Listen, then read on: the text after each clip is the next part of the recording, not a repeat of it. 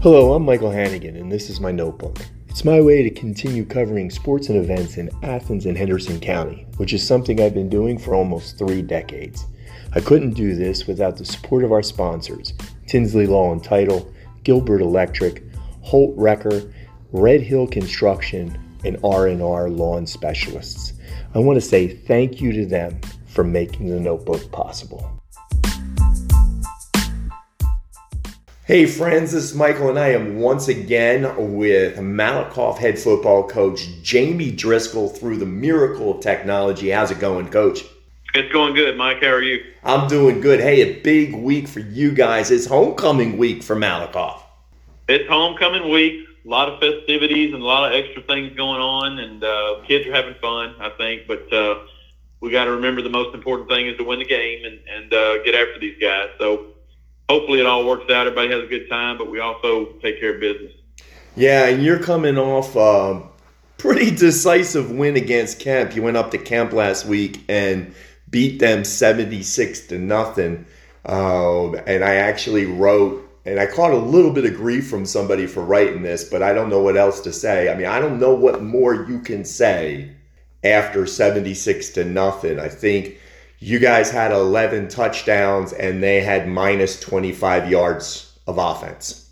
Well, you know, our kids played good, and I think they're kind of in the rebuilding part of their program right now, and he's trying to get it going over there. And so we just had the upper hand on them, and our kids played hard. And, you know, the good news is we got to play a lot of the backup kids and younger kids, and always good to get those guys in. They work really hard and deserve a chance to play. And so it was a chance for everybody to get a piece of the pie this past week. Well, and it was interesting because the real headline that came out of that game didn't even happen during the game. You had a player, Kenyon Butler, who took some extra time to spend a little bit of time in the end zone with a young special needs Kemp child, and it kind of went viral. Yeah, he's Facebook famous, and matter of fact, he told me this morning that the Minnesota Vikings had supposedly contacted him or his mom trying to invite him up there to let him see a practice or something or get some jersey signed or whatever it is. And so he's gone. He's famous, man. And but he's a good kid. He's the kid that we all wish we had his energy. He always brings a smile to our face. Really glad he's playing, and he gets after it for us, and he did that not to get attention. I mean, he's just one of those kids. You know, he wanted to go play. Yeah, and I think that's a really important thing to point out that, he didn't do what he did with any idea that it would get the attention that it got. Man, he didn't do that for any kind of, special attention or nothing like that. He had no idea that it would develop into what's happened. But he saw the special needs kid out there throwing the ball around, I think, and he went over there and played with him a little bit. And so grateful to his mom for the kid's mom for posting that. And again, we got really good kids here at Malakoff, and Kenyon is no exception. He's a great kid that brings a lot of high care and a lot of energy to our football team and our program. All right, well, let's move on because Friday night, like you said, most important thing is you got a game. Fairfield is coming into town, and Fairfield scored a whole bunch of points last week as well, beating Eustis 67-6. Mm-hmm.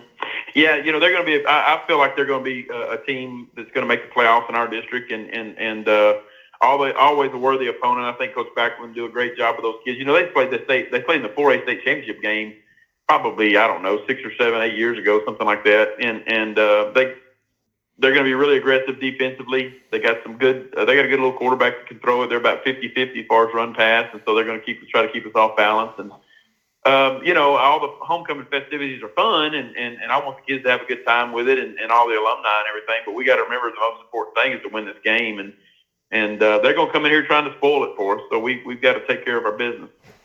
Yeah, and if memory serves right, Fairfield doesn't run the typical spread offense that so many high schools run these days. Their quarterback gets under center, so it's going to be somewhat of a different look for y'all.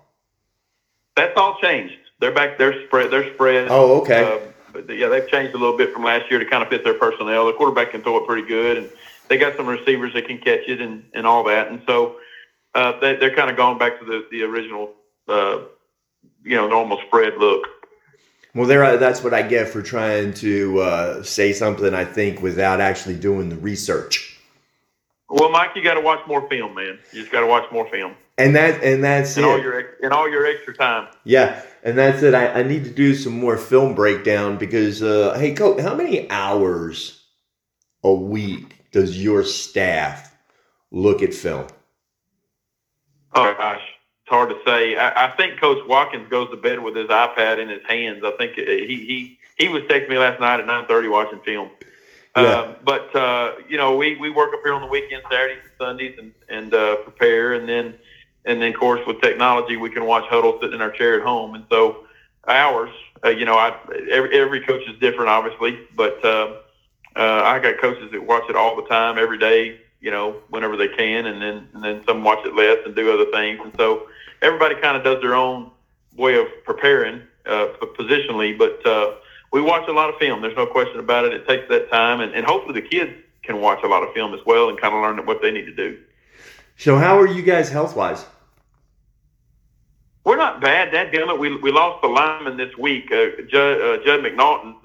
We found out this morning he tore his lateral meniscus. He's going to have his knee scope to be out for a few weeks. We're hoping to get him back maybe after our bye week, but he did that in practice.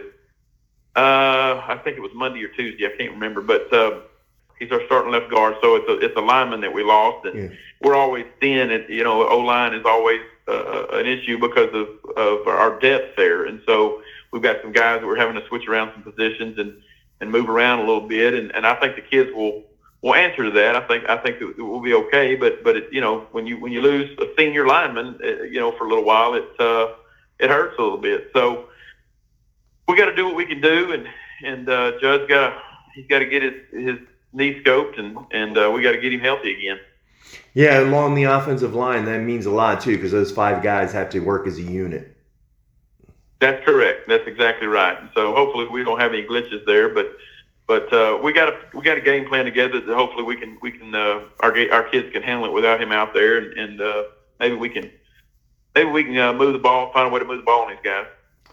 All right. Hey, Coach, thank you for checking in with us a little bit, especially during a really busy homecoming week. Hey, Tiger fans, Fairfield's coming to town. It's homecoming. You need to be in Malakoff, cheer on your Tigers. Make sure you get there. Kickoff is 7:30 Friday night. Coach, good luck against Fairfield. I appreciate it, Mike. Thanks for all the coverage, and it'd be nice to have a bunch of alumni there, and let's fill these stands up for these kids. Yeah, man. I always love some Tiger football. I appreciate it, Mike.